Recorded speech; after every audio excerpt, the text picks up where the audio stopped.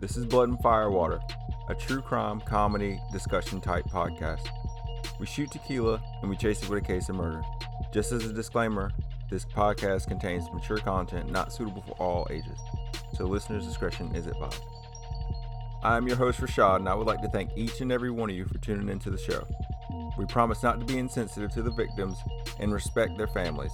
However, we will poke fun at other persons, places, and things involved with the case. We're not professionals, and we don't pretend to be.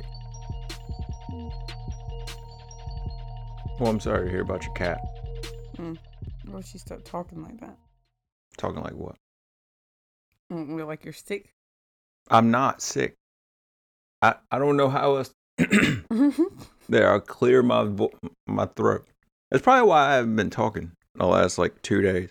Because my throat hurts. But it's fine. It doesn't hurt. But it sounds like I'm struggling to talk. Yeah, not like a sick, oh, I'm sick, help me, like a sick. No, I noticed that in the last episode when I listened to it for the 13th time. I was like, I sound sick. Am I okay? And then I asked myself if I was okay. While I was listening to myself. Funny. As we proceed to give you what you need, first we have to shout out a podcast. The name of the podcast is The Slaughter Sisters. I just so happened to stumble upon this podcast probably about a week ago. They only had 3 episodes when I found it. But all 3 episodes were right there on the brink of completely serious and laughter, fall out your chair kind of shit. The problem was I was at work and I couldn't fall out. But anyway, so it's hosted by Sharon and Nicole. They just started, so they got 4 or 5 episodes, but definitely worth a listen. I binged it straight through, reached out to them, told them I'd keep listening as they keep coming out. So you should do the same. Yeah, so last week we did Biggie. No, last week we did Tupac. Right. And we talked about that. But it goes without saying you don't do Tupac without Biggie, or vice versa. Biggie's case was a lot different than Tupac's case. No one thinks Biggie is still alive. There's a couple people that think Biggie might still be alive, but for every one of those, there's 20 other people that think Tupac is still alive. Yeah, no, Tupac over Biggie. With Biggie's case, this case has been solved, kinda. It's kind of hard to prosecute a dead guy. Spoiler alert. Therefore, no smoking gun, no suspected constituents, no closed case. One finger's pointed at LAPD, the other at Suge Knight, the president of Death Row Records, and a third finger is pointed at Puffy, of all Diddy's. It gets better. But before we get to that rabbit hole, or all the other rabbit holes in this story, let's start at the beginning of the life of Christopher George Latour Wallace. You may be more familiar with the name Notorious B.I.G, Biggie Smalls, Big Man, the King of New York, Frankie Baby, Big Papa, or the Black Frank White. Either way, here goes. When this episode airs, coincidentally, it will be Big's 48th birthday. We tried to find the drink he made popular for this episode. However, Dom Perignon and Alizé is completely outside of my budget. So we got our hands on some 90 proof rye whiskey from Manhattan, which, if my memory serves me right, is about 45 minutes away from Brooklyn. Happy birthday, Big. Ooh. Now, Suge got Biggie killed. And I'm about to prove it tonight. Right now. Ew. What kind of whiskey? Rye whiskey. But by the time I get to the end of this story, you let me know who you think did it. And also the audience. If you would like to reach out to us, tell us on Instagram at Blood and Firewater Podcast, Twitter at BFW Pod Squad, and if you want to just shoot me an email and we could talk about it, shoot it to bloodandfirewater@gmail.com. But so we're going to start from the jump. Christopher Wallace was born today, May 21st, 1972. Not today, I know. Okay. He was born in Brooklyn, New York at St. Mary's Hospital, an only child to Jamaican immigrants Violetta Wallace and Selwyn George Latour. His mother was a preschool teacher. His father was a politician / welder on the weekends. I'm not sure which one he did, and I'm not sure what he was political for. Like, just so we both understand that. But you could say that being Jamaican immigrants, they were living the American dream, right? More like the Black American dad story. Big's father left the family when he was about 2 years old, so it's just Big and his mommy now, living in Clinton Hill near Bedford Stuyvesant, better known as Bed-Stuy. Yeah, Bed-Stuy. In the beginning, the stoop kid was not allowed to leave his stoop, but everybody hung out at the corner of Fulton and St. James. Friends, gangs, drug dealers, drug users, thieves, prostitutes, crooked cops, a natural who's who of the neighborhood. If you were a part of that neighborhood and a part of what was going on, you probably hung out on Fulton Street. But if you weren't dealing or stealing or any of those things I mentioned previously, you were a nobody. Regardless of the fact that he did great at Queens of All Saints Middle School, that his mom worked hard to get him into because it was like a private Catholic school. And he had multiple awards and accolades in English. At the age of 12, he started selling drugs and going by the name Big. Well, because he was, Big. You've seen him, don't trip. Handsome, never. Black and ugly as ever. However, he entered... It's funny. Fuck you. It's funny. However, he entertained the crowds on Fulton Street with his quick-witted freestyle battles as a teenager, but moonlighted as a pistol-packing drug dealer unbeknownst to his mom Dukes. So, in the movie Notorious, they got this part where like he would leave for school dressed one way, go up to the roof, change clothes, and then hit the block. You know what I mean? Yeah, had a couple times like that in my day. I never had to do that. Like, the more inconspicuous, the better. If I went to sell drugs on the corner and I was dressed like a Catholic student, you're probably not going to pull me over or arrest me or whatever. He caught some weapons charges at the age of 17 and got probation. Then Biggie dropped out of George Westinghouse Career and Technical Education High School. There's got to be an abbreviation for that. Where he did attend with Jay-Z, Busta Rhymes, and DMX. Other notable mentions includes Oliver Grant, the CEO of Wu-Wear from the Wu-Tang Clan, and the producer of most of their albums, and Michael Williams, an actor in the films Bullet with Tupac Shakur, Belly 2 with Nas, and DMX, 12 Years a Slave. I forgot who was in that movie because I never saw it. Same. And shows like Law and Order, The Sopranos, 3rd season, and The Wire. He was Omar in The Wire, apparently. Some more successful than others. Who was Omar in The Wire? Michael Williams, I just said. Okay. Biggie takes a trip down south to North Carolina, and he hadn't gotten the 10 crack commandments down at this point. He was arrested in 1991 for possession of crack cocaine and marijuana with the intent to sell, and spent 9 months in a Raleigh jail before making bail. But he gets out and he decides to focus more on his craft. But you know what they say? Once a drug dealer, always a drug dealer. No. Because they say that doesn't make it. That's what they say. If you're a felon right now and you get pulled over and they pull your record and a drug charge pops up, guess what? Automatic search of the car. Whatever. I am a how you say when you're not a felon no more. You're just a person. No, I'm just a person. I can vote. No, there's a gray area there, but it's fine. You don't vote even because you can. You still wouldn't vote. I voted once. For who?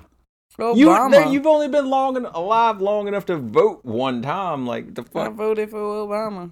You telling me that you that old that you have voted for Obama? Yes. That's like 12 years ago. Ugh. Yeah.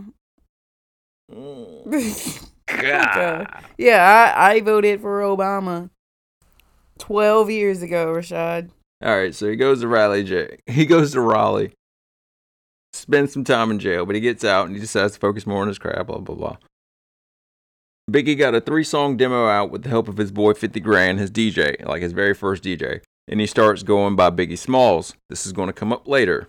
a reference to a character from the 1975 film Let's Do It Again, starring Bill Cosby, Sidney Poitier, Jimmy Walker, Dynamite, that Jimmy Walker. Mm-hmm. It's a crime / comedy movie. How ironic. We got a crime / comedy show. According to his body mass index, for his height and weight at the age of 16, he was 6'3", somewhere in the neighborhood of 350 pounds. He was not the fittest person in the world, but the name Biggie Smalls fit him. And I don't know anyone in this world that doesn't know the name Biggie Smalls, and I don't know anybody else in the world that would try and take it. There's just certain songs, even if they don't know who Biggie was and or Tupac was, just throwing it out there because they were a unit, that if you didn't know who he was, you definitely heard his music. So they got the demo in front of DJ Mr. C of the Juice Crew. Have you ever heard the lyric in one of Biggie's songs, Every Saturday, Rap Attack, Mr. Magic, Marley Marl?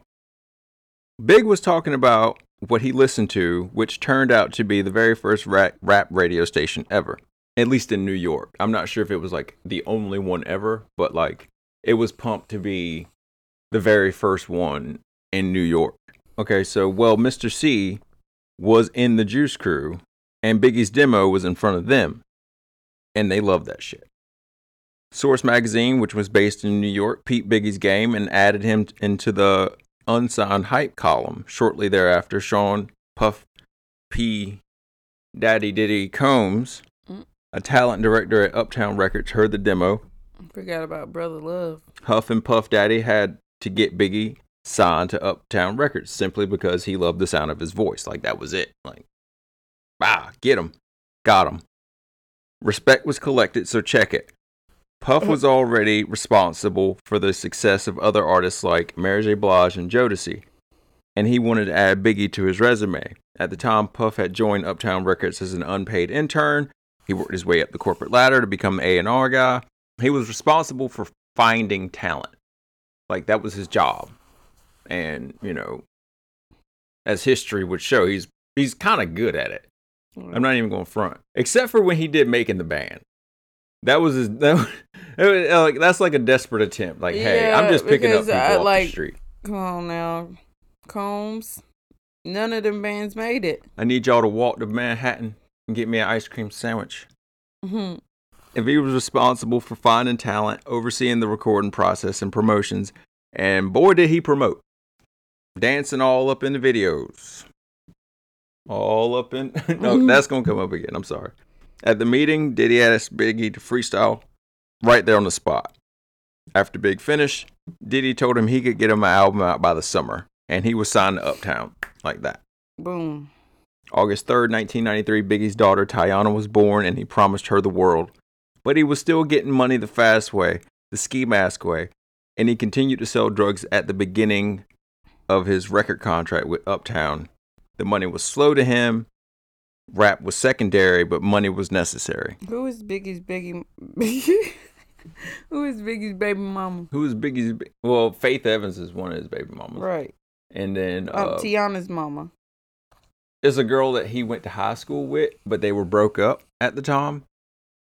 But she still got, So Faith they were still got knocking Biggie, boots baby? apparently. Faith got Biggie baby. That's gonna come up a little bit later. Okay. Around that same time, Diddy had just got fired from Uptown Records just for being Diddy. He was cocky, he was arrogant, he probably danced around the office a lot, I don't know. But he started his own label, Bad Boy Records, and took Biggie with him. 1993 would also be the year Biggie had to change his name because they discovered it was already taken, i.e. the movie I told you about before. Thus, the Notorious B.I.G. was born. So Big's career started off with a couple remixes with Mary J. Blige on her album What's the 411. A couple jump-off tracks led to his solo track Party and Bullshit on the Who's the Man soundtrack, the same song Tupac wouldn't stop playing. By this point, Tupac was already platinum and he was getting into the movie scene. So the story goes, Big saw Tupac on the set of Poetic Justice in LA. Then Big asked one of Pac's drug dealers to introduce him at a party. what a gentle giant, you know. Mm-hmm. He could have literally just walked up to Tupac. Well, I don't know if you could just like approach Tupac like that, because my man was like super paranoid. But Mm-hmm.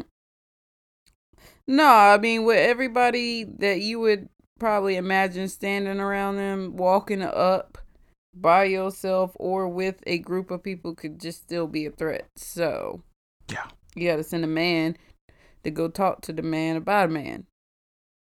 I mean, I don't remember none of the songs he did with Mary J. Blige. I'm gonna be honest with you. Like I've listened.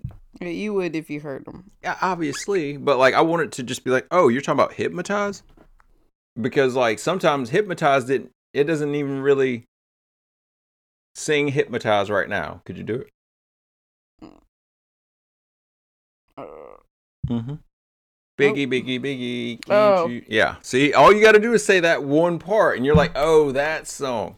It's just crazy. Biggie, Biggie, Biggie. It's like an out of sight, out of mind thing. You know, they stop playing your music, you get forgot about. So, like, this is why we're doing this episode. Even though this case has been covered by like 30 million people, as long as you keep that shit alive, you're never forgotten about. And it's fucking birthday today, okay? Mm-hmm. Birthday party. Man, we supposed to be going all out. So they kicked it that night, and they had steaks and Kool-Aid. All right. And then they went outside and played Nerf guns, but with, you know, real guns. Like, I don't know if you ever saw Notorious, but they were like reenacting playing like squirt guns or something, but with like real ones. Okay. Yeah, in the backyard and shit. Yeah. They even performed together in New York, and I think in Maryland, but don't quote me on that. But I do know for sure that they performed at Madison Square Garden in 1993. And they hung out. Like when Pac was in New York, he would come to Brooklyn to see Big. When Big was in Cali, he slept on Pac's couch. The shit that Tupac said about Biggie was mostly true. That he coached. Okay, we'll get to that. Big looked up to Tupac and even asked Tupac to replace Diddy as his manager, but he said, quote, nah, stay with Puff. He will make you a star, unquote. If you were, you know, reading in between the lines. Okay. Now, I'm gonna leave you to think about it. But Pac remained his mentor and taught Big the ways of thug life, for example. Tupac cited the differences between his earlier track, The Aggressive Party and Bullshit, and softer songs from his debut, Ready to Die, like Big Papa, which appealed more to ladies. Tupac told Big to make music for the ladies. They will buy your album, and the guys will buy your album because what do the girls want? Biggie's album. So, boom. I love it when you call me Big Pop. Even Drake took that and ran with it. And Lord knows, off of the Take Care album, he says, quote, I know I don't make music for niggas who don't get pussy, so those are the ones I count on to diss me or overlook me, unquote. Drake used the same formula, and look where he is now. Drake sang his first two albums. And all of Drake's albums have gone number one. Tupac knew the game. He tried, or no, he didn't try. He told Biggie, you know, how to run it. And, you know, you got a teacher-student relationship going. Like, I wish there was somebody that would swoop in and be like, hey, you're not raising that kid right. I'm going to show you how to do it. And that kid's going to be a millionaire. Like, there's none of those. Like, I grew up thinking, like, there's got to be somebody that's going to show me how to do this right. No, there's not. There's actually not. The only people that will is DSS. And they be like, you're not raising this kid right. We're going to take her with us. So Big drops his first album, Ready to Die, in the summer of 1994, and he hits 13th on the Billboard charts. And at that time, there was a lot of stiff competition coming out of the East Coast and down South to compete with the more dominant West Coast as far as hip-hop goes. Wu-Tang had just dropped the year prior, Nas dropped, Keith Murray dropped, Method Man's solo project dropped, Craig Mack, The Roots' first album just came out, the Fugees were blowing up. Like, all these artists are just like flowing out of the New England region in general. But 1994 was also a tough year to be on the East Coast because of the sheer talent across the board, which is regarded as the hip-hop renaissance or the golden age of hip-hop. Not that you care, because that's not what you're here for. We're here to talk about Biggie. Happy birthday. So Biggie met Faith Evans at a Bad Boy promotional photo shoot and wasted no time sealing a deal and proposing to her within 2 weeks of meeting. And on August 4th, 1994, they were married. New album, new wife, new life, far from the Fulton Street hustle that Big was used to. So like when you make it like that in pop culture, what do most people do? Like if you get signed, what's the first thing you would do? You would bring everybody with you that helped you out along the way. You know what I mean? Yeah, most definitely. So that's exactly what Biggie did.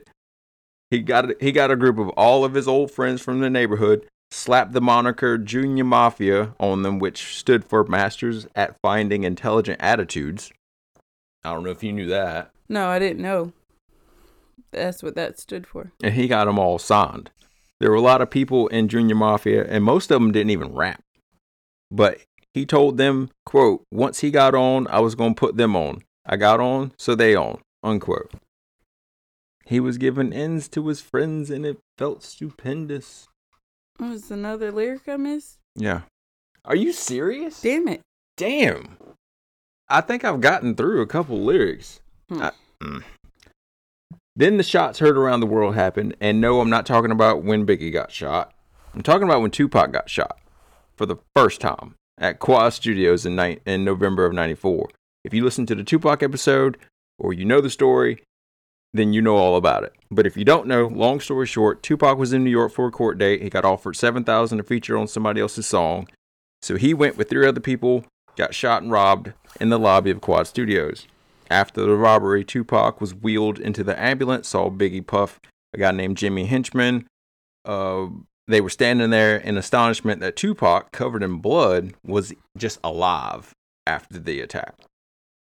Puff and Biggie denied having anything to do with the attack, but word had it gotten back to Tupac that Biggie and Puff knew it was going to happen a week prior while Tupac was in prison, serving time for the sexual assault charge.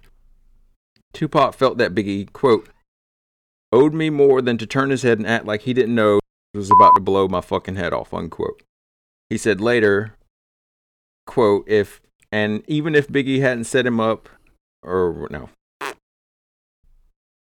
Tupac felt that Biggie, quote, owed him more than to turn his head and act like... Wait, what? Tupac felt that Biggie, quote, owed me more than to turn his head and act like he didn't know niggas was about to blow my fucking head off, unquote. He said later... No, that's what's not supposed to be there. He said later. And even if Biggie hadn't set him up, he should at least have been able to find out who did it. Tupac got shot in Biggie's neighborhood. You know what I mean? Yeah. So like, if somebody, let's say we're back in the bricks. Let's say somebody gets shot and we know them. We could probably, more than likely, 95% of the chance find out who shot them. Mm-hmm. That's just the kind of neighborhood the bricks was. You know what I mean? Like, if somebody got shot out there, somebody's gonna know who shot him.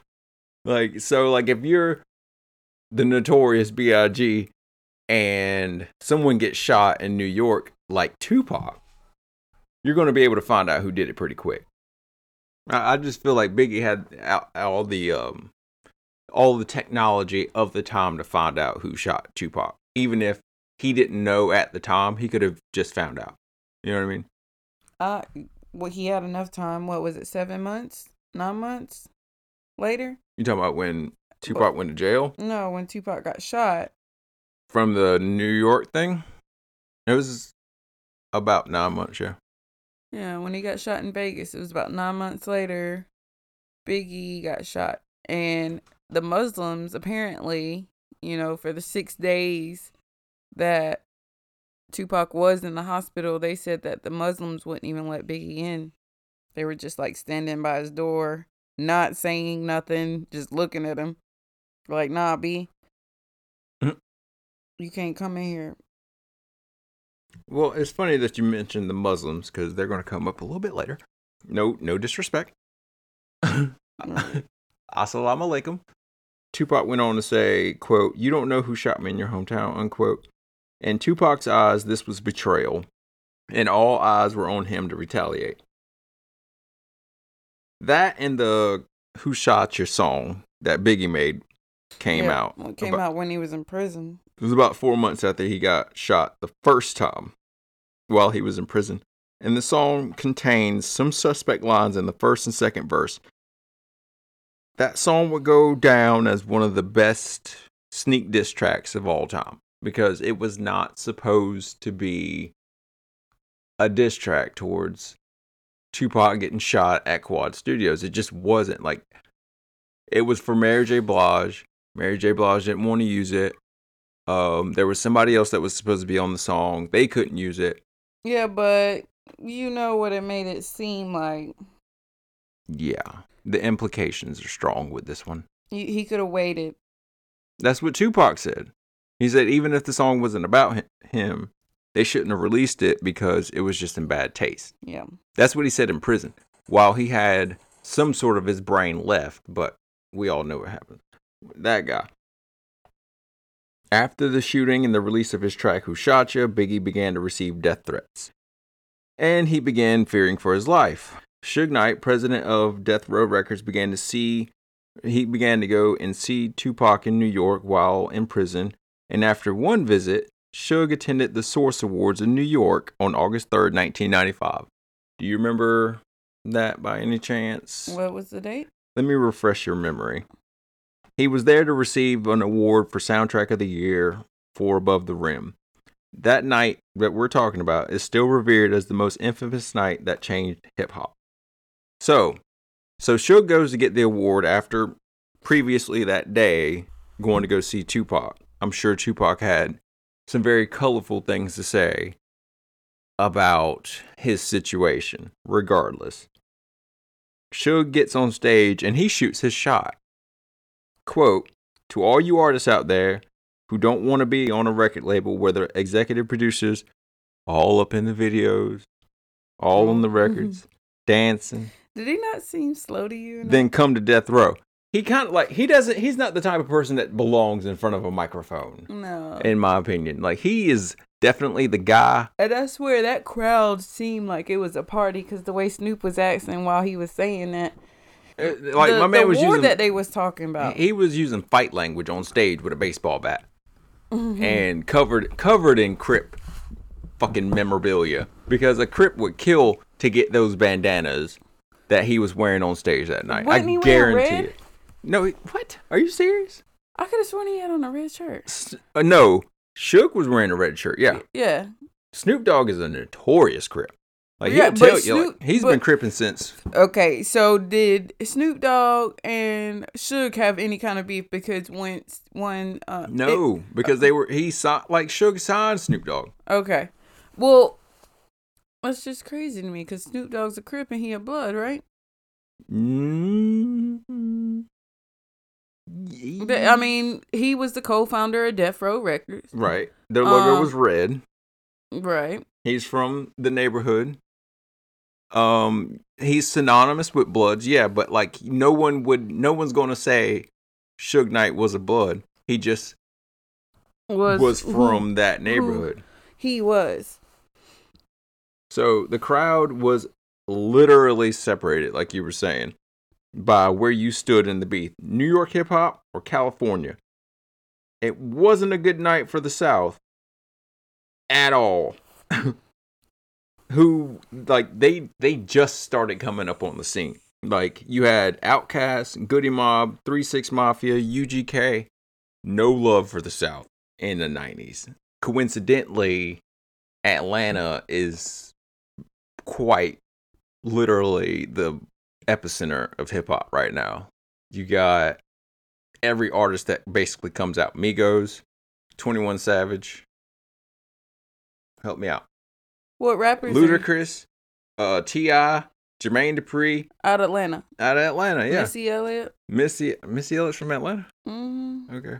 Gucci Mane. Jeezy. I mean, like, it seems like... Lil Bow Wow. Little did you know, Lil Bow Wow was signed to Death Row. once? Yeah. Little Bow Wow was signed to death row. I think it was just Bow Wow now. Well, okay. He's not little no more. He's like 30. Yeah. Something. What about and his middle name's Rashad. Boom. What about the Russells? They're from New York. Oh. Seriously? They're in Atlanta now. That's all I had. Yeah, they probably live there. TLC came out of Atlanta. Yeah, it's a lot of artists that either had to go to Atlanta or came out of Atlanta. You still go to Atlanta. No, I'm saying like you had to come out of Atlanta or go to Atlanta to make what you want to happen. The mumble rapper shit came out of Atlanta, I feel like. It definitely did, but I don't know. Like I feel like mumble rappers came from just not having the capacity to like make words make sense.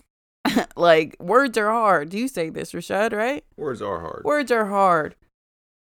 So Puff got on stage that night at the Source Awards. Mind you, they're in New York City. Okay, they're at home. Puffy ain't got to really just like worry about nothing. He gets on stage and he says, quote, "I'm the executive producer. A comment was made about a little bit earlier, but check this out.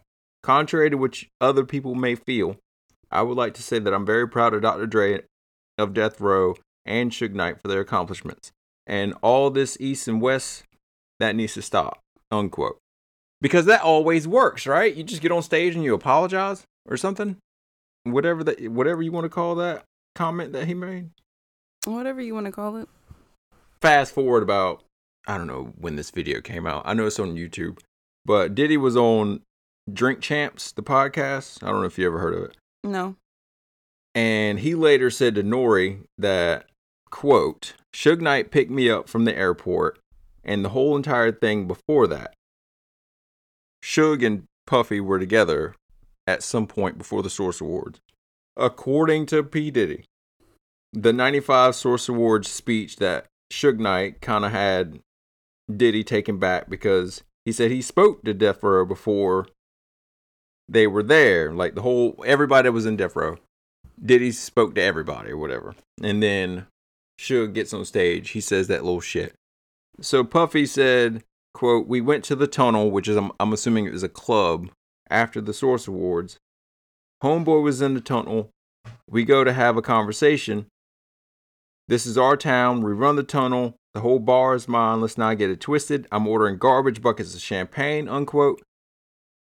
Then he said, I ran up and I asked Suge if he was talking about me. So he says, Diddy said that Suge said he was talking about Jermaine Dupri. Now, Jermaine Dupri will dance in your video. You remember Bow Wow's videos? Yeah. You remember every single remix Jermaine Dupri was on. He literally makes himself known. Ah. You know he's on there because he does that shit. So like it had me thinking like maybe he was talking about Jermaine Dupri, and Jermaine Dupri will come up in about 15 seconds. So Suge didn't like Puff anyway, regardless, or anyone not associated with Death Row Records anyway, because of an altercation that happened a year prior that resulted in Suge's best friend and bodyguard, Jai Hassan Jamal Robles. I'm sorry if I fucked that up. But he got killed. Coincidentally, it was at Jermaine Dupri's party that they were at in Atlanta. But he accused Puff and Bad Boy Records of, the whole altercation happening. Because the story goes, Diddy's security guard shot Suge's security guard, which happened to be Suge's best friend. So Suge's best friend dies, and they say Diddy and them did it, basically. But they were at Jermaine Dupri's party in Atlanta. Right. So right after that, they go to the Source Awards. Suge makes that comment on stage saying, hey, dancing in the videos, blah, blah, blah. Diddy gets into an altercation at the tunnel in New York. And he's like, that really bothered me, blah, blah, blah. Suge says he was talking about Jermaine Dupri, not Diddy.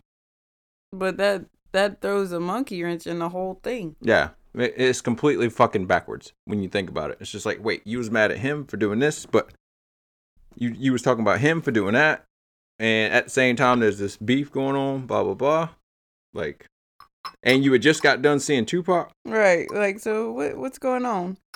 It's all over the place. I really didn't know where. I can understand how they fucked this whole thing up.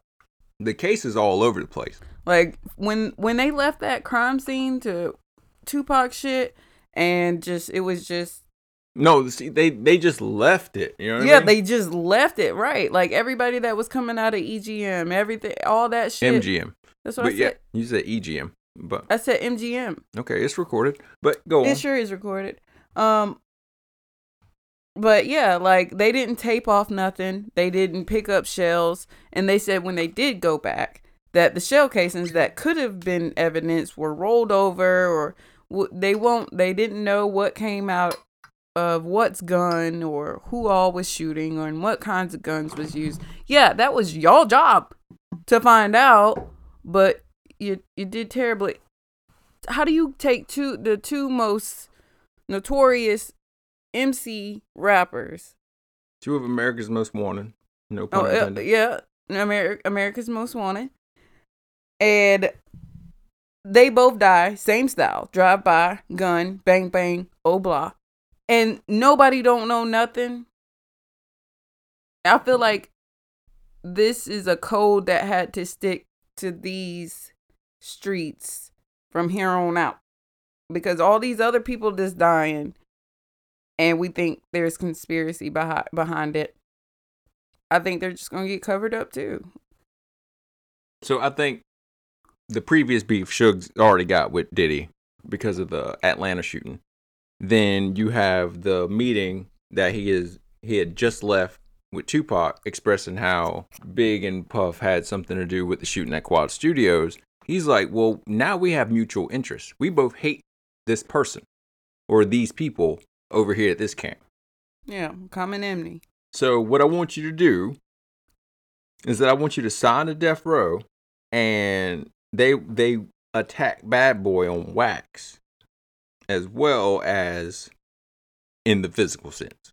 Like, not only are we going to break y'all from the foundation, but we're going to take your top guy off his pedestal. Because Biggie was running shit while Tupac was in jail. It was either east or west. There was no south shit. Like Texas, Louisiana, there was no Cash Money Records. There was nothing going on in the south.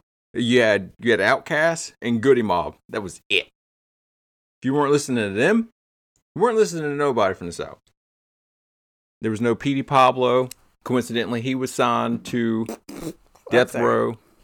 You had no Lisa Lopez Left Eye from TLC. Coincidentally, she was signed to Death Row. Who is Faith Evans signed to? Bad Boy. Okay, obviously. That was a stupid question. Suge gets Tupac to sign to Death Row. So who? Okay, Suge. If Snoop Dogg was the co-founder of No, Dr. Dre was the co-founder of Death Row Records. Okay. It's Dr. Dre and Snoop. And then they signed Suge on. No. Suge and Dr. Dre created Death Row Records. Okay. Snoop was an automatic because he came with Dr. Dre. You don't get one without the other. Yeah. I don't remember the question you asked. What was the question? Was it a question? I don't know. You asked. Oh, I did, and you answered it. I said who started Death Row? Dr. Dre and Suge started Death Row. Suge did the whole thing at the Source Awards. He told everybody to come sign at Death Row. Right. Boom. That day, I'm assuming, he signed Tupac, and they had all these plans to attack Bad Boy on wax. But Achilles is still locked up, and Dr. Dre and Snoop don't want that smoke. But Suge vowed to Tupac that they would clap back at Bad Boy if he would sign a contract with Death Row for 3 albums. If you listen to our last episode, we find out how Suge basically Birdman Tupac into the whole... Yeah, okay. Just go back and listen to that one. Come back here whenever you get a chance. Just come back here. That incident with Suge's bodyguard that I told you about at Jermaine Dupri's party happened in September of 95. Then in December, Suge and associates from death row, including Tupac, ran up on a friend of Puffy's named Mark Anthony Bell at a death row Christmas party. Don't know what the fuck he was doing there, but okay. And he demanded the addresses of Puffy and Puffy's mother. He refused, so they beat the dog shit out of him. Then forced him to drink pee. Tactics aren't so on the great side with this. Because the guy knew everybody that was in the fucking room. Including the guy that just got out of prison, a.k.a. Tupac. Like, I'm sorry, you're trying to make me drink pee and Tupac is in here? Like, what the fuck is going on? The case was settled out of court, obviously, because gang activity, and Bell was paid $600,000 and the charges were dropped. Biggie would have his own share of legal woes, picking up a second-degree harassment charge on March 23rd for attacking fans in Manhattan. I didn't think we would go so far in the Suge Knight in the middle of a Biggie episode. Like, right. Shit. I mean, because Suge ain't saying something. Suge lying. No, Suge has got a lot to say, but he lies a lot. And that's the problem. Biggie attacked some fans on March 23rd in Manhattan near the Palladium Dance Club, and drug and weapons charges in mid of 1996. Police found 50 grams of marijuana, which is roughly about 2 ounces, 4 automatic weapons with laser sights, enlarged bullets, clips, and filed off serial numbers. Heavy charges. That same summer, he was arrested on charges of assault and robbing a friend in Camden, New Jersey. Brandy, you know where Camden is, right? I do know where Camden, New Jersey is. The charges for that were filed down to a civil suit, and the man received $40,000 in a later settlement. Lastly, that fall, Biggie was charged with drug possession after getting caught hotboxing weed in a car near the mall. The car was repossessed, so him and Little Cease went to go get another car and chose a Chevy Lumina with bad brakes. They got onto the New Jersey Turnpike before sliding over to the wrong side of the road. I think it was like raining that day, and they just skirt. And wrecked, leaving Biggie with a broken leg and Cease a broken jaw. This is why, towards the end of Biggie, you saw him with a cane. Like, in the beginning, you never saw him with a cane. All of a sudden, he had a cane everywhere. That's why. He got in a wreck on the New Jersey Turnpike. Just so you know. What was those 5 things you didn't think I would know? No, that was... Fuck off. I wanted to do a game, and... We can still play this game, bro. June 96, Hit 'Em Up comes out. Like, if you have not heard Hit 'Em Up, don't. Just don't. It's the most notorious diss track ever to come out. But it doesn't shake the King of New York. Baby. Big said in a later interview, I can't be mad at him for doing what he do. He gotta do what he do. Do. I just couldn't be the one to do it back, though. It's not my style, unquote. In response to the diss track. The most disrespectful is the first line, not even a lyric. As soon as Tupac starts talking, boom, song over. He could have just ended it with that. And that may be what rocked the relationship between him and Faith, a little to say the least. Oh, okay. But that's going to come up later. I kind of went on a rant a little bit. So then Tupac was shot and murdered in Las Vegas during a boxing match at the MGM Grand on September 7th, 1996. And later died from the gunshot wounds on the 13th. Again, previous episode, you want to go back, listen to that, learn more about it, finish this one, then go back. That's simple.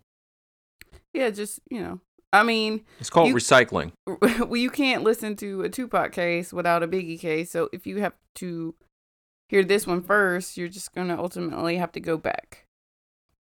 After doing all the research for that episode, I will say that Biggie had nothing to do with Tupac being killed. Like, there was no like, Biggie said this. There was no, like, Biggie was mad at Tupac for that. There was none of that. You know what I mean? So it's just hard for me to believe that. I believe that Biggie feared for his life. I believe that. But I don't believe that he had hate in his heart towards Tupac, because they met at a Soul Train Awards that year, and or not that year, but like in 90, I want to say 93, 94. And no, it had to have been after Hit 'Em Up came out. Biggie asked him like, "What the fuck?" And all Tupac had to say was, "I'm just trying to sell records." And that's like verbatim. That's what his mama said. That's what Biggie's mama said. If like me being the bigger person, if you're just trying to sell records and I'm selling records without even trying to diss you, why would I even attempt to go lyrically with, to keep this ongoing to fuel the fire of this East Coast West Coast thing?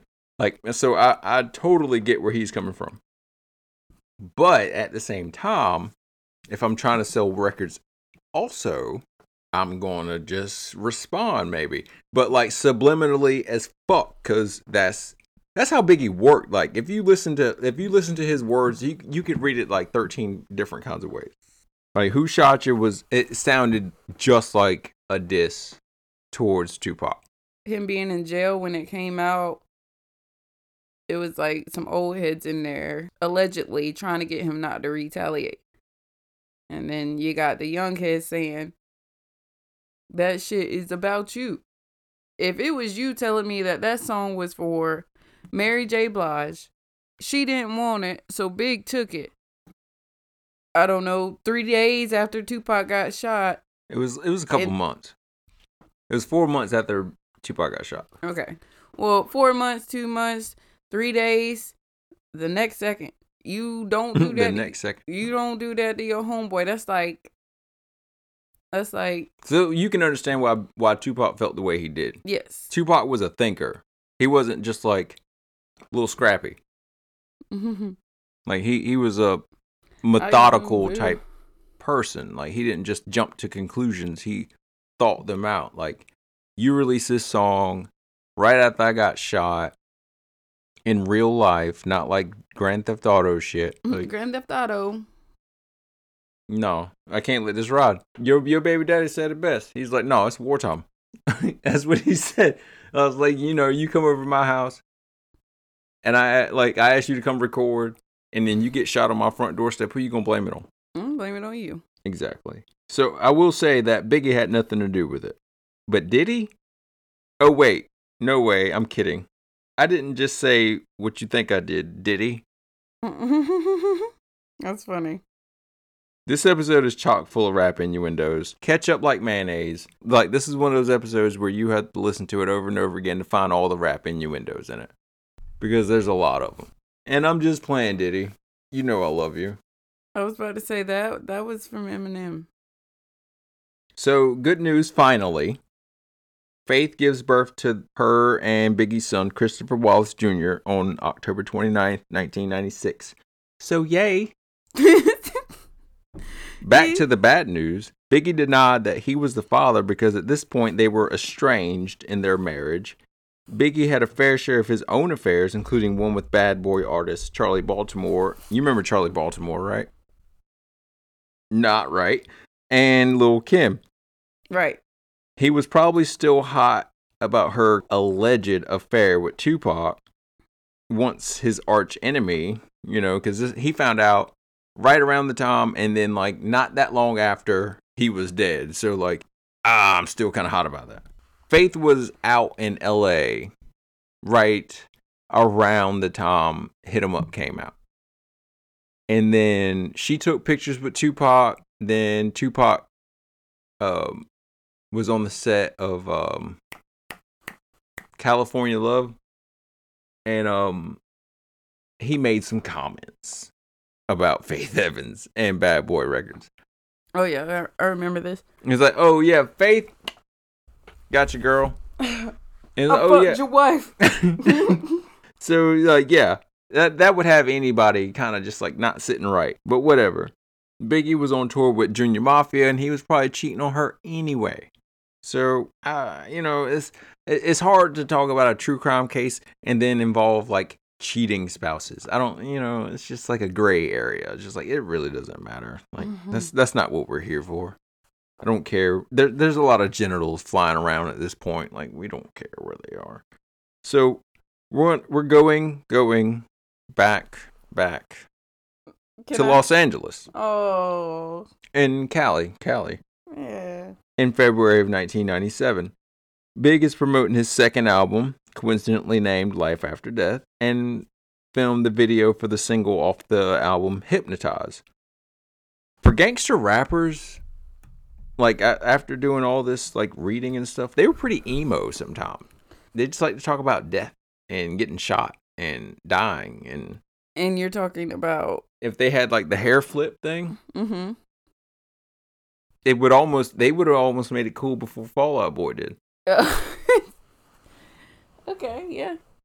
I can see what you laying down. He wanted to wipe the slate clean from all of the beef shit that was going on because on his end, from his camp, there was none. He never put out a response to hit him up. He never was actively talking shit about Tupac, Death Row, Suge Knight, any like Crips, Bloods. I've never even heard in all the interviews I watched Biggie say Crips or Bloods at all. You know what I mean? Like, so whatever happened to him was completely Casper the Ghost to him. Like, it didn't exist. Right. But he wanted to wipe the slate clean. And Puffy did too. Because if you watched the Steve Harvey show, which I know you did around that time, Snoop and Diddy literally were on that show, brought up the East and West Coast beef. They literally shook hands, said there was no beef, and they let him talk to kids. On the Steve Harvey show? On the Steve Harvey show. Google it. Look it up. It's on there. I promise you. The fuck? He was also there to present at the Soul Train Music Awards in L.A. in the middle of enemy territory, in the midst of an East Coast, West Coast war. Yeah. On March 7th, needless to say, it would be a rough night for Bad Boy Records. He got hassled a little bit while he was there, but it was neither the place or the time for that bullshit. Himself and the rest of Bad Boy Records kept their composure, as always. He even performed that night, no big deal. It was a great performance. I don't know if you ever saw it. It's on YouTube. Check it out. The next night would not be so good. On March 8th, on March 8th, 1997, Biggie spent most of the afternoon with his agent, Phil Casey, talking about a tour with Drew Hill, Cisco, Blackstreet, and Heavy D. There was a party being hosted by Vibe magazine at the Peterson Auto Museum in L.A. Nothing but the upper echelon of celebrity there. Aaliyah, Russell Simmons, Missy Elliott, Quincy Jones. It was supposed to be a closed event. You know, like only if you got an invitation type event. Then the Crips and the Bloods showed up. DJ Quick showed up. And then he had like 10 Bloods with him. Then a gaggle of Crips showed up, including the guy that they fingered. Nope. The guy that police thought shot Tupac, Orlando Anderson. By midnight, the party was no closed event, and fire marshal showed up and shut the shit down, like, immediately. It took Biggie and the rest of Bad Boy 40 minutes to get out of the building. That's how packed it was. You know, if it takes you, like, if someone said, hey, you gotta go, and it takes you 40 minutes to get out, one building. So long story short, it was really packed. Here's where we start to break down the timeline of events that led to the shooting of Biggie. Can't you see?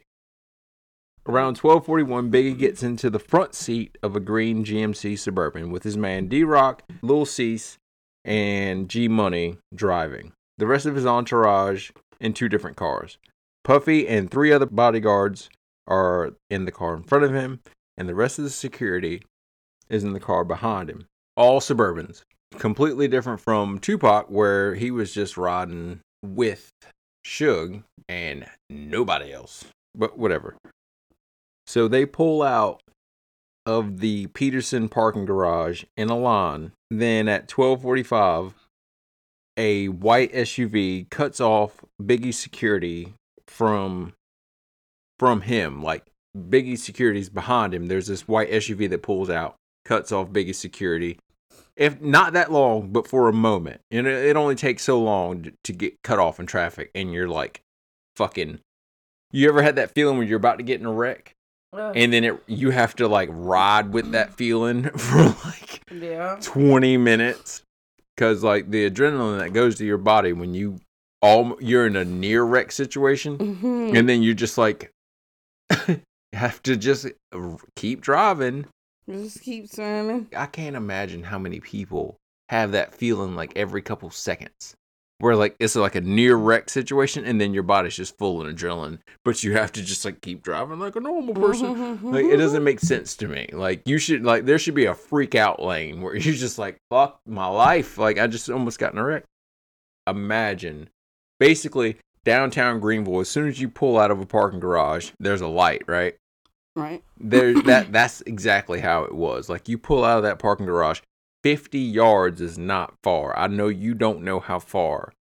Shots fired. But it's not that far. It's like basically from here to my neighbor's mailbox. Puff's car shoots through the light. Like, they had the yellow. They shoot through it. Big's car and his security car catches the red light. So they're stopped on the corner of Wilshire Boulevard and Fairfax Avenue. Mind you, the security car is a little backed up because of the cutoff car. And it's crowded as shit because people and cars.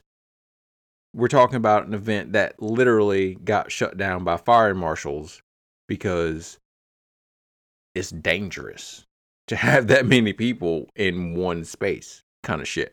So, like, people are filing out into the streets. That security car may not be as close to Biggie's car as reported, because like they say it's like right behind him. But I'd imagine my security, all of them would be strapped. Right. So as soon as they see an arm come out, random, Pac and what's the name is talking to I didn't hire y'all to just sit there and look pretty, or I didn't hire y'all to get stuck behind the light behind me. Like, we talking some bitches. Make sure y'all got our. I'm where I shouldn't other 3 be corners in life right now. I should not be on this coast. I mean, okay, so his security was behind him, literally. So he had to see a car pull up beside, not knowing what was going on. I'm sorry, but like, I'm glad that security measures have been upgraded. No, Kim Kardashian still got motherfucking murked in France. See that, and you know that's another thing about being facially. Security is the motherfucker setting shit up. What? Oh, so you're saying it was an inside job? Inside job. Okay, that's a new one. Let me tell you what actually happened, because we kind of got trailed off a little bit about the 50-yard thing. 12:45 approximately, while they're stopped at the light, a black, perhaps dark green or blue, let's just say dark colored, because for one, nobody knows. But everybody knows it's a Chevy Impala. It pulls up to the passenger side on Biggie's side of the car for, I guess, reports say made direct eye contact. Neither the person nor Biggie will tell you that they made this eye contact. But I read a lot of articles, and all of them said like Biggie looked at him and talked to him for a second. Okay. Like, no, it didn't happen like that. But like, he pulls up on Biggie's side of the car. He reaches across his body, grabs a blue steel 9mm semi-automatic pistol.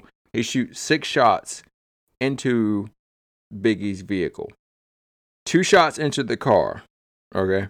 One in the door. One, I guess, like ricocheted from the far side of the car and was left inside of the car. The other 4 shots ended up in Biggie. Immediately after hearing the shots, Diddy's car turns around and parks in front of Biggie's car. Diddy stays with Biggie while the first car, the one that was parked in front of Biggie's car, goes in pursuit of the Impala. The Impala loses him, and then they return back to Biggie's car. 3 of the bullets that hit him were not fatal. one in the forearm, the back, and the leg. That fourth shot would enter through his hip, traveling through his colon, liver, heart, and lung before resting in his top left shoulder. He was rushed to Cedars-Sinai, same hospital as Brittany Murphy. Mm-hmm. And they managed to lift this almost 400-pound beast of a man out of the Suburban and into a gurney for emergency surgery. I mean, that had. I'm sorry. That's what their those are critical is. seconds right there. Yeah, no, nobody wanted to appreciate frontline heroes until frontline became heroes during the COVID. Shout out to all our nurses out there that are doing their job. Shout out to the nurses, our doctors, our nurses, because you want to know how he cafeteria was able, people in hospitals. You want to know how he was able, or they were able to lift that 400-pound man on a gurney. I think it said it took like 8 people to do it. 6 or 8. 6 between. Well, 8 of them people are trained to do shit like that because doctors attempt to perform an emergency thoracotomy, but they had no idea of the damage to his heart because the bullet, went through his hip. Boom, ping, ping, ping, played pinball. Big was already dead at that point. He was pronounced at 1:15 a.m. on March 9th, 1997. Christopher the Notorious B.I.G. Wallace was only 24 years old at the time of his death. 24? Like, I remember thinking they were a lot older. Yeah. Like, grown men older. But that's because you were 8 years old. But then, do you remember when you were 24? Yeah. What kind of shit what you were doing? I had 2-year-olds. Oh. Did you think about it? Gross. So, at autopsy, they found no burning or perforation around the gunshot wounds, meaning they were not close-range shots. He had an enlarged heart, which is synonymous with high blood pressure, meaning his heart had to work a lot harder to pump blood throughout his body. So, 4 gunshot wounds. Tupac got shot, 5 times? Yeah. 50 got shot 9 times. I mean, people survive gunshots, But, like, if your heart has to work a lot harder to pump that blood through, you're probably not going to survive these gunshots. He was not in the shape to eat 4 or 5 bullets. He ate a lot of stuff, but bullets were not it. His toxicology report showed no illegal drugs in the system. However, weed was found on him. It's like half a gram of weed or something. Whoop. Biggie had 1 tattoo, still pretty fresh. Quote from Psalms 27, quote, "The Lord is my light and my salvation, whom shall I fear?" The bullet wounds from his body showed that 1 bullet entered his elbow and came out of his wrist. The next hit his thigh and just basically stuck there. The third hit on the lower right side of his back and exited through his left shoulder. And the kill shot entered just above his right hip and played pinball with his internal organs. 2 bullets recovered from his body were Full Metal Jacket bullets, cheap gangland bullets, used notoriously by the Bloods and the Crips. LAPD investigators responded to the scene and shut the Peterson along with the Strip down to collect evidence without questioning witnesses, though. Mm. Lead investigator Stephen Katz deduces from this situation that since Bad Boy and Death Row had been beefing, it was an inside job between the 2 camps, just like you thought. From even the lowest levels, the entire coast had been, at it, or so the media would proclaim. Like you see in pop culture, like, oh, it's East versus West, like, so that's just what you believe. East side. Then something unexpected happens. March 19th, 1997, 2 LAPD cops get in a shootout and 1 dies. The shootout was between them. Frank Liga had been undercover and ran into an off-duty officer named Kevin Gaines. Words are exchanged, then bullets. Lead investigator on the case, Russell Poole, responds to the scene and finds out that the car Gaines is driving. Gaines is dead, by the way. Sorry. The car he's driving is registered to the wife of Suge Knight. Then another crooked cop named David Mack robs a bank in broad daylight in Los Angeles and gets away with $722,000. Walks out the bank. Apparently his girlfriend has something to do with it. This isn't his story. This is Biggie's birthday. Happy birthday. Poole responds to the call to apprehend Mack on December 16th, and that's when they find pictures of him dressed in all red, which is to be associated with the Bloods, who were associated with Suge. Then they find a black Chevy Impala in his garage, which is right next to what Poole described as a shrine to Tupac. The same car was loosely described in the night Biggie got shot. It was a dark colored Impala. I'm sorry, but like I've seen a lot of cars at night, in my lifetime. Not being able to tell what color. And like if a black one or a dark green or a dark blue, like you cannot tell unless nobody will never know, except the people that admitted to the cops who did it, and then they just swept it under the rug. They also find Gecko ammunition inside of his house, the same type of ammunition used to kill Biggie, which they'll find out later, but So Mac's tossed in jail, and a real estate agent named Amir Muhammad comes to visit Mac. Nothing weird about that, except an informant mentioned that the guy that shot Biggie, his name was Amir. And the informant's name was Psycho Mike. Take from it what you will. They say Psycho Mike helped solve 2 other homicides and was a reliable source. Others would say that he was just psycho. I guess it didn't help that Amir used a fake address and a fake social security number when he signed into the prison to see Mac. In a turn of events, police find out that Psycho Mike was in jail during Biggie's murder and got most of his testimony from people inside of the jail. So, not so credible of a witness when you weren't a witness. Okay. All of that's just trash. Then the Rampart scandal happened. Yet another corrupt cop, Rafael Perez, was caught stealing cocaine, roughly about 3 kilos, from the evidence room of the Rampart division of the LAPD and selling it on the street with the help of other officers, including David Mack. Although Perez implicated over 70 officers, David Mack and himself were the only true criminals in this case. Now, Stephen Katz, the lead on the Biggie case, gets kicked off because he fucked up royally in the very beginning. The Impala found at Mack's house was never tested for evidence, and an interview with Amir, whom they found out came to visit David Mack, was never initiated. And when it came turn to turn the case over, like to someone who was going to actually do their job, he forgot like 200 pages worth of documents about the case. So you're fired.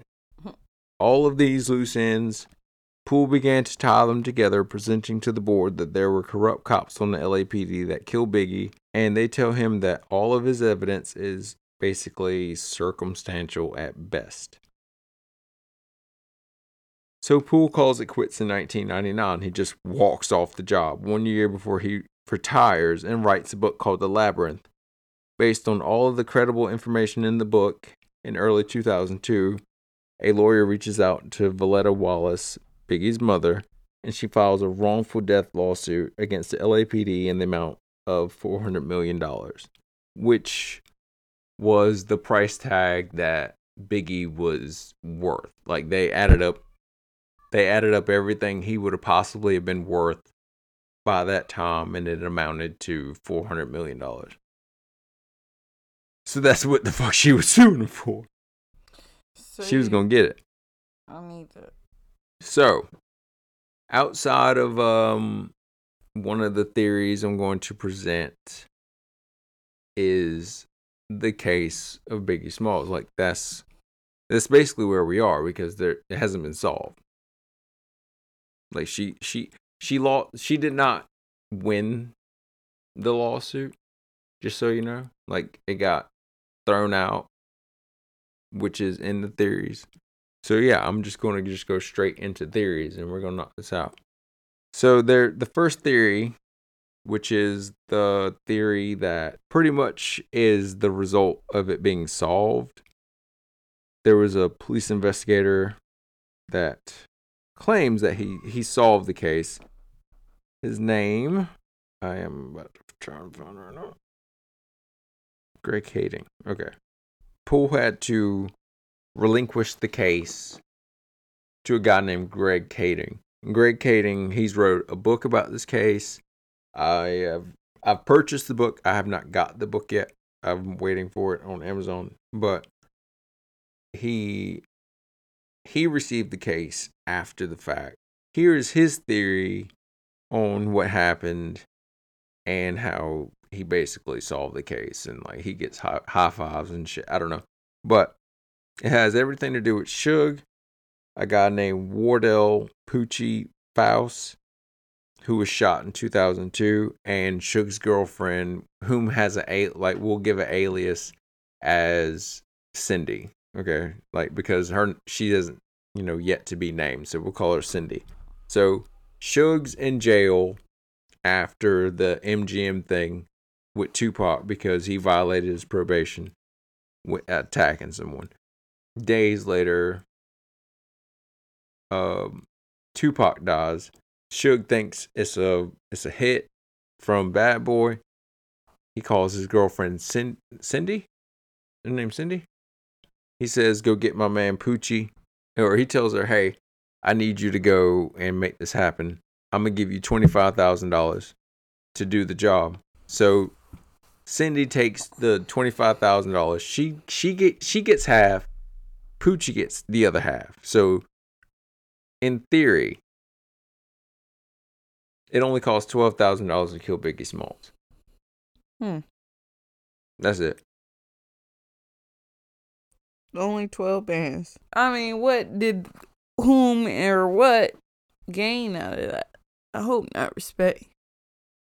Because damn, Biggie was going to have a lot of money. Y'all could have waited. That's Kading's theory. The simplest story is usually the most believable. I forgot what it's called.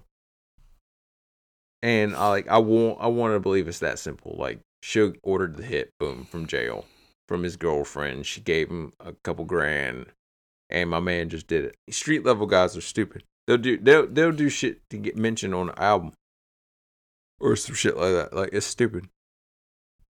12 bands was probably a lot back in 97. Yeah, could be that. The second theory is it was the Nation of Islam. Okay? Hear me out. Puff security guard Eugene Deal said that he was on edge from the moment he saw a quote-unquote serious-looking man in a blue suit and bow tie outside the Peterson Museum the night of the shooting. Deal said in his deposition, quote, "We had a confrontation the night before at the Soul Train Awards with some people that were from the Nation of Islam, and I was a little worried about that." He said, as the Muslim came close, the bodyguard recalled, "I looked him in the eye and I showed him my weapon. Only then did the man turn and disappear among the cars that lined the street." As the Bad Boy caravan left the museum's parking lot structure, a few minutes later, Deal rode in the lead vehicle with Combs. They had just driven past Wilshire when I heard Tone, a member of Big's entourage, say, "Yo, somebody is pulling a gun at Big." Deal recalled, and then I heard something go, "Pop, pop, pop, pop, pop." Do it. Investigators show him mugshots of about 6 people, and he pointed out just one picture. The picture of Amir Muhammad. So Amir was supposedly a hitman, essentially. Right. And he was also a Muslim, but they couldn't. First off, you're not going to fuck with the Muslim, not the black Muslims, not the ones out there with the suit. No, what? Not the ones that are being called professionals. I'm not. I don't want to believe that one. You said Amir? That one goes out. I wouldn't even. I ain't even hanging around with nobody. No. Hey, brother. Nope. No. The third theory is it was basically Crips and Bloods. There's a theory that a Crip named Corey Edwards shot Biggie and Tupac. I can't. He shot them both. Shit! Why can't I laugh without coughing like that? Corona. He shot them both, Brandon. But there's a but. That's a smooth ass motherfucker. That's a smooth criminal. But dude was in deep hiding for some drug charges that he got before both of the shootings. Like he was hiding out. Pop. Yeah, he shot two of the most famous people on earth at the time. And walked away like, yeah. And then the story goes that they found him. No, you ain't gonna find no hitman that did that.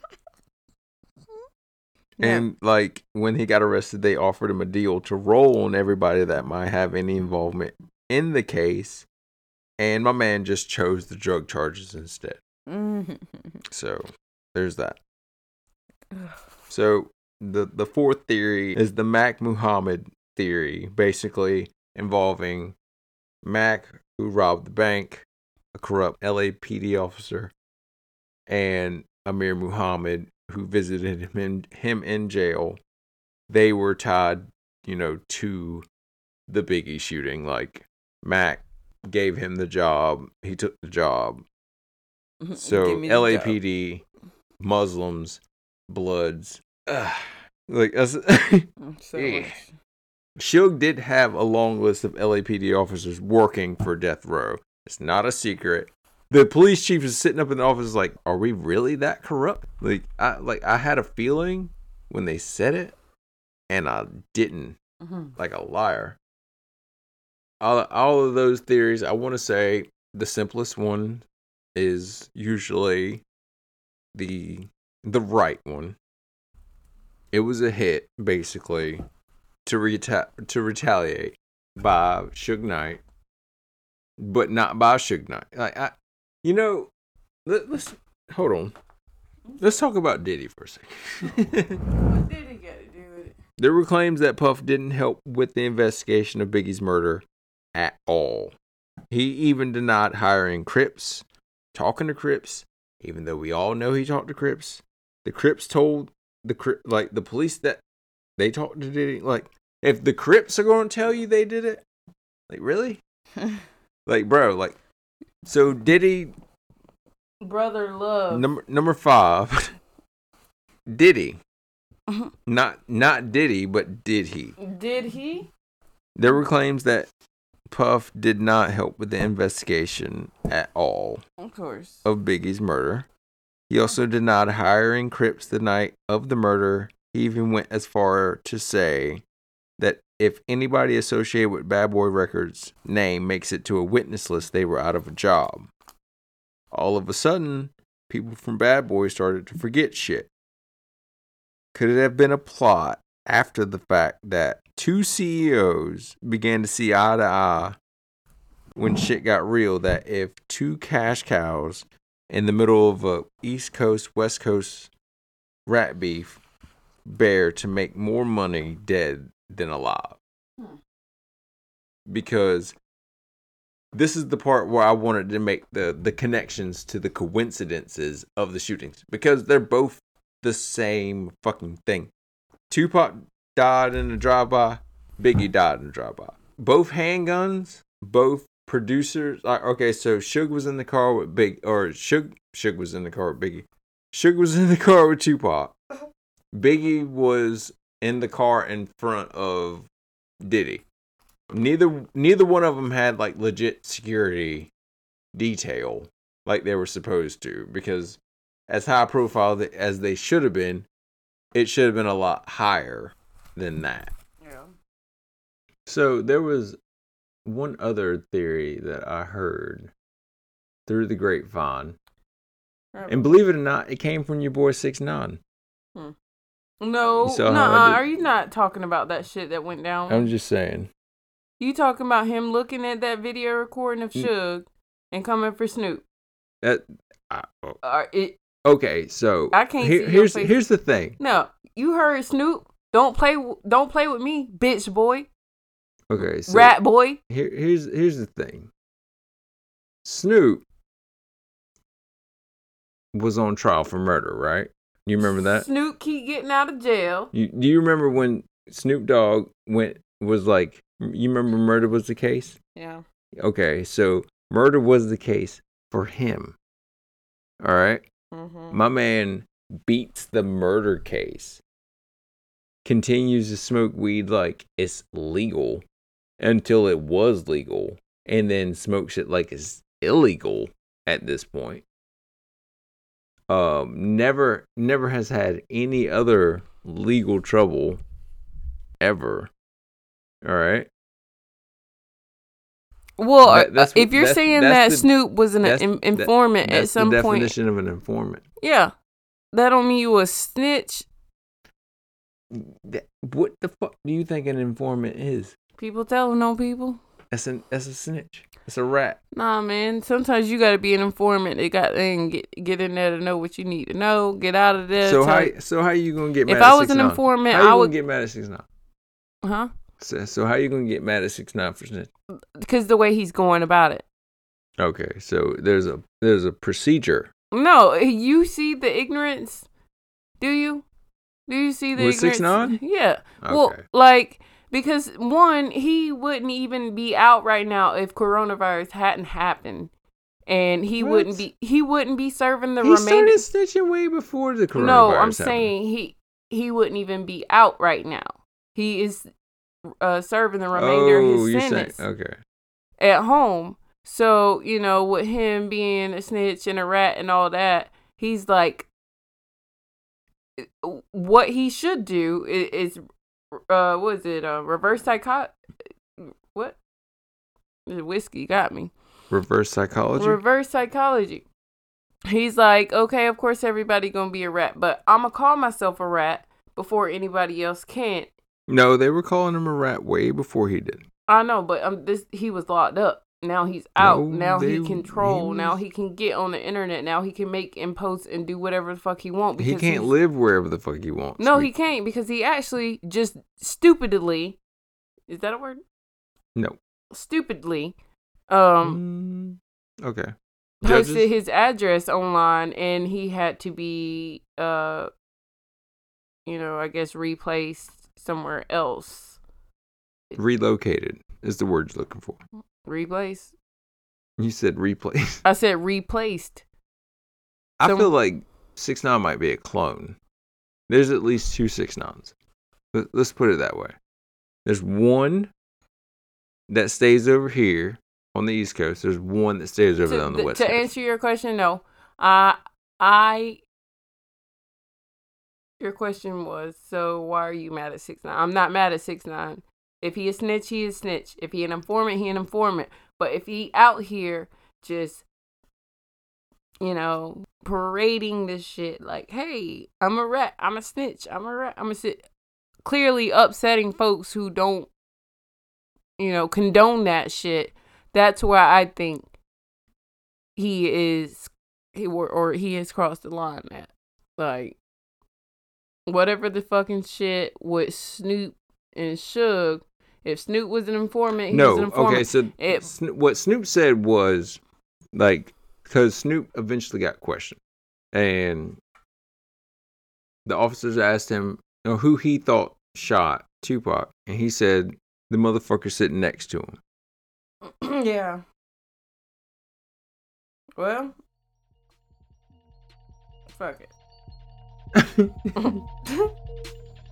But we would love to know what you think, our audience. And if you want to, feel free to reach out to us on subscribe to my OnlyFans. Okay. Instagram at Blood and Firewater Podcast. Does Brandy have an OnlyFans, you ask? Swipe up, subscribe. Twitter at BFW Pod Squad. And if you want to just send us an email, if you want to sit and talk about You it, can shoot me at Facebook and TikTok and DM me if you want to know if Rashad has an OnlyFans. We will let you know. at bloodandfirewater@gmail.com. Yeah. I know y'all want to see Rashad feet. Don't Stay alert. Stay alive. have an OnlyFans.